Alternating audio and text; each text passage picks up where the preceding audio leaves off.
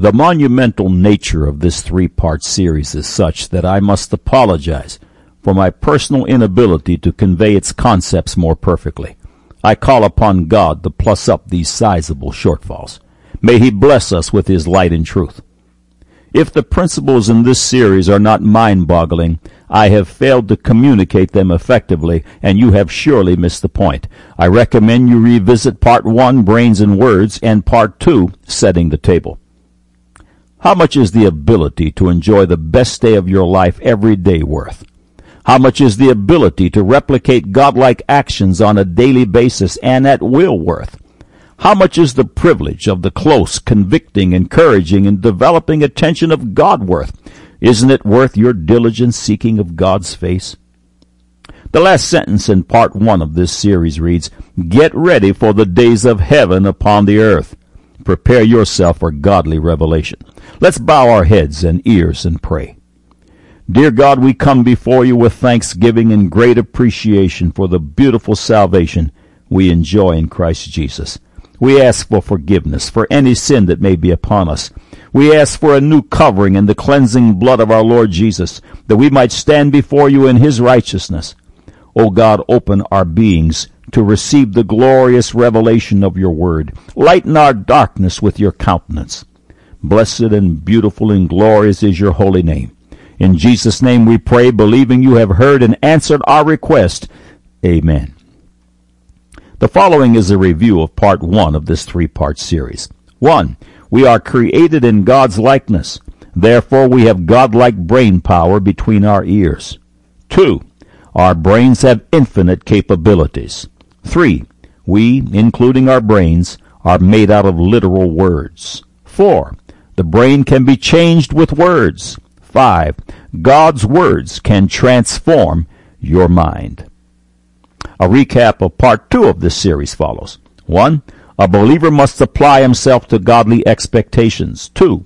Satan's contradictions always confront the word of faith. 3.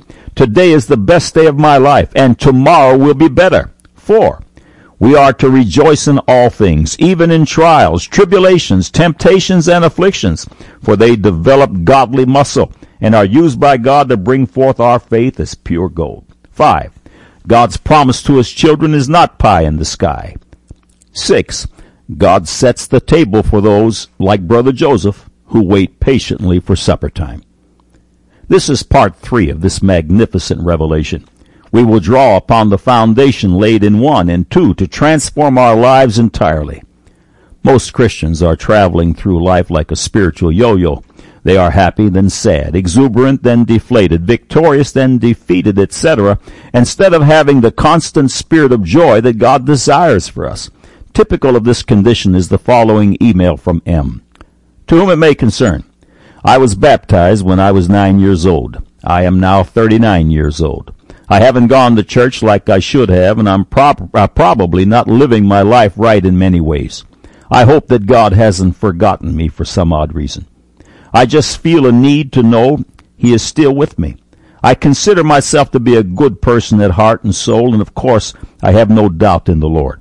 For years now, nothing seems to go my way as things used to. I can't seem to hold or find a good source of income for myself, and seem to not be happy most of the time. I pray often, but nothing seems to break for me. Is there light at the end of the tunnel for me yet, or what? Dear God, I'm reaching out for you. Do you and can you hear me, O God? This is an ongoing thing in my life. Like I said, I truly believe and have given myself to the Lord, but feel something is missing in my life. Something has a hold on me. It's kind of hard to explain, but I need God to help me and guide me or open a few doors for me. I need to find happiness in this world. I want to have that feeling of happiness that I can't seem to find anymore. I have a good wife and loving family, but it's not about them. It's about how I feel at this point, if you can understand. I feel the need for the Lord and help from Him more than ever. I repent to the Lord in my prayers. In my knowledge, I confess that His Son Jesus suffered for all of us. I know He knows that I believe in Him and at least try to follow. But somewhere along the way, I feel left behind or lost in some sort of way. Long story short, I just need to know He is with me always. Dear Brother M., Not only has the Lord Jesus promised, "I will never leave thee nor forsake thee," but he has also answered your prayer. The singular solution to your problem is found in the very principles of the Word of God which we are discussing. Man looks for happiness in all the wrong places. Happiness is in the personage of the glorious Christ. It has never been in circumstances or in the world's uncertain economies of any sort. This world does not have true lasting happiness to impart. It's just not in its inventory. Many would be surprised to know that all of Christians, as well as the world's blessings, are out of this world. 1. God who sits in the heavens created this physical world out of the invisible. 2. All things with which we have to do are held together and consist by Jesus Christ, who sits in heaven on the right hand of his Father. 3. Followers in Christ are made to sit in heavenly places in Christ, from whom all blessings flow. 4. God supplies all of our needs according to his riches in glory. 5.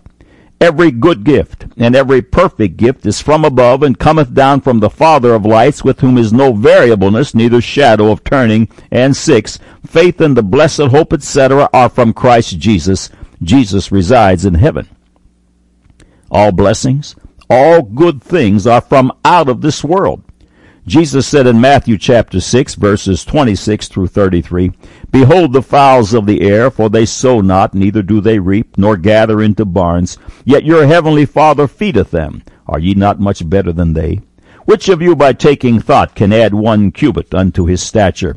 And why take ye thought for raiment? Consider the lilies of the field, how they grow. They toil not, neither do they spin. And yet I say unto you that even Solomon in all his glory was not arrayed like one of these. Wherefore, if God so clothe the grass of the field, which today is, and tomorrow is cast into the oven, shall he not much more clothe you, O ye of little faith? Therefore take no thought, saying, What shall we eat? Or what shall we drink? Or wherewithal shall we be clothed? For after all these things do the Gentiles seek. For your heavenly Father knoweth that ye have need of all these things. But seek ye first the kingdom of God, and his righteousness, and all these things shall be added unto you." The principle will become more apparent as we continue. Imagine such a concept. Words can change the brain. If I want to change the outcome of my life, I must change the thoughts, silent words I think upon, and the words I speak. The old saying is true. If you travel down the same road every day, it will deposit you at the very same location. If you want to change the destination, you have to change the route. To change the destination, of my life, I must change the words I speak. Proverbs chapter 18, verse 21, "Death and life are in the power of the tongue." The words you speak over your life, your circumstances, yourself, your spouse, your children, your boss, your job, your family members, etc., dictate outcome. Very real supernatural powers are equated to words, good or bad. The words that we speak direct and frame our lives. The words that we receive and speak bear all types of fruit. Proverbs chapter 18, verse 20. "A man's belly shall be satisfied with the fruit of his mouth, and with the increase of his lips shall he be filled." Not only has God spoken the world into existence by his words, but we who are born-again believers actually speak ourselves into a Christly existence. Romans 10:10, "For with the heart man believeth unto righteousness, and with the mouth confession is made unto salvation." The initial entry into salvation requires one to believe upon the Lord Jesus Christ, and then confess with his mouth that Jesus Christ is Lord of all. Remember, the power of death and life is in the tongue. This, by the way, is our first act that emulates God and the beginning of the principle of godliness. Allow me to digress for a moment. The magnificence we are discussing and the supernatural power tools we are about to employ can only be accessed by souls fully committed to Jesus Christ. If you have yet to surrender your life to Christ, click on the Further with Jesus for immediate entry. It will be the best day of your life. The spoken words of faith are not just positive statements, but they are backed by the full faith and credit of Almighty God. The Holy Spirit of God and his holy angels stand at the ready to assure the success of these confessions. Hebrews 1 verses 13 and 14, But to which of the angels said he at any time, Sit on my right hand until I make thine enemies thy footstool? Are they not all ministering spirits, sent forth to minister for them who shall be heirs of salvation? Get ready to enter the power zone. If godlike brain power dwells between your ears, and it does, if we, including our brains, are literally made out of God's words, and we are, if words can actually transform the brain, and they can, if I understand the contradictions to the Word of God develop and perfect spiritual muscle, and they do, then I know what to do next. The following excerpts are from God Said, Man Said's Secrets and Demonstrations of Power Speaking. The following paragraphs will focus on a technique that I long ago coined as power speaking. It is literally the supernatural technique of changing things with words. It is the real ability to speak yourself into existence on a daily basis and at will. Using God's creative words, we can change things. We can convert circumstances. On one occasion, a believer had come to the altar at the church for prayer. He was convicted and confessed that he didn't love everybody. Understanding the principle of power speaking, I directed him and the congregation to repeat after me, I love everybody. I love everybody. I love everybody. It was a great victory. We converted ill feelings, by speaking God's words. God requires us to love our enemies. If you have someone that you dislike, if bitterness and hatred have set in, we must repent of these thoughts and simply power speak them away. I want you to take a moment and think of those you have ill feelings toward, and then follow me in this simple demonstration. Are you ready? Follow me out loud. I love everybody. I love everybody. I love everybody. Then insert the person's name here to whom you may have ill feelings. You are now free of bitterness and hatred. If ill thoughts arise again, simply speak them away. We're made out of words. The words that we dote upon and the words that we speak dictate our future. Jesus said in Matthew chapter 12, verse 37, For by thy words thou shalt be justified, and by thy words thou shalt be condemned. Remember, words bear fruit. It is carnally natural to murmur, complain, gossip, speak evil of others, harbor bitterness, hatred, etc. Be it known that this kind of word action is repugnant to God. If I participate in these negative words, I will bring a curse into my life and into the lives of others in my life. Health writer Leventhal, in an article on panic disorder, writes this concerning cognitive behavioral therapy. The most effective form of talk therapy for panic disorder is known as cognitive behavioral therapy, which aims to reacquaint the patient with their pre-panic self. During the course of treatment, which on average lasts several months, the patient learns to talk back to thoughts that perpetrate anxiety. Talk back. This next demonstration can absolutely transform your life into one glorious day after another, and we will do it with the power of words, God's words. The principles you and I are going to speak out loud are found in the Scriptures. I will list the verses so you can look them up later. Are you ready to power speak yourself into heavenly places? Follow me out loud. Here we go. I have repented of my sins and surrendered my life to my Lord Jesus Christ. I am born again.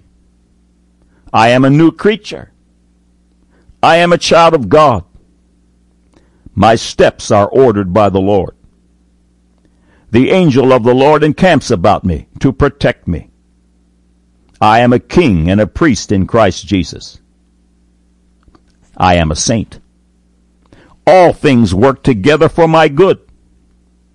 No weapon formed against me shall prosper. I am able to go up and take the country. I am more than a conqueror through Christ who loves me. God always causeth me to triumph in Christ. Many are the afflictions of the righteous, but the Lord delivereth him out of them all. By the stripes of Jesus I am healed. I have power with God. I love everybody. Today is the best day of my life. Tomorrow will be better. This is the day that the Lord hath made. I will rejoice and be glad in it. Hallelujah. Glorious victory is yours by speaking the power of God's words, while defeat, depression, fear, bitterness, etc. are the results of naught. The outcome of words is so enormous that I must be attentive to those which I speak. Psalms 141 verse 3, Set a watch, O Lord, before my mouth. Keep the door of my lips. Learning to harness the supernatural power of words is a beautiful thing. In a short 30-day period, we can construct new and living highways in our brains. Understanding how we learn will make this idea relevant. Housed within our brain and cognitive system are billions of neurons, which are like communicating information chips. They are connected by synapses. Our neurons are filled with information and linked together via synapses in a coordinated order. Consider how you learn a new song. The first time you hear it, you pick up its basic rhythm and a few of its lyrics. This information is stored in your neurons. The second time you hear it, more neurons record additional information about the song. Remember, these neurons are connected by synapses. After the third and fourth hearing of that song, you are able to sing along or even sing it independently of any external support. This learning process is defined by God in Isaiah chapter 28, verses 9 and 10. Whom shall he teach knowledge? And whom shall he make to understand doctrine? Them that are weaned from the milk and drawn from the breast. For precept must be upon precept, precept upon precept, line upon line, line upon line, here a little, and there a little. At the end of this feature are 4 supernatural power tools for you to print out and carry with you. I recommend the following reprogramming plan. 1. Once a week for 30 days, you and whoever else is interested in having the best day of your lives every day should sit down and review all 3 feature articles. Get a cup of tea, put up your feet, and click and listen or read. 2. Every morning for 30 days, review instant replay number 1, 2, and 3. It will take just seconds. 3. Every morning for 30 days, speak the power page, preferably out loud. 4. After the 30-day period, continue reviewing the instant replay pages and speaking the power page several times per week. 5. Every 6 months, revisit all 3 feature articles. Stay with the program. You will make instant progress. Remember, God is setting the table. We were spoken into existence with words. The words that we speak will frame our day and our eternity. Hosea chapter 14 verse 2 reads, Take with you words and turn to the Lord. Say unto him, Take away all iniquity and receive us graciously. So will we render the calves of our lips.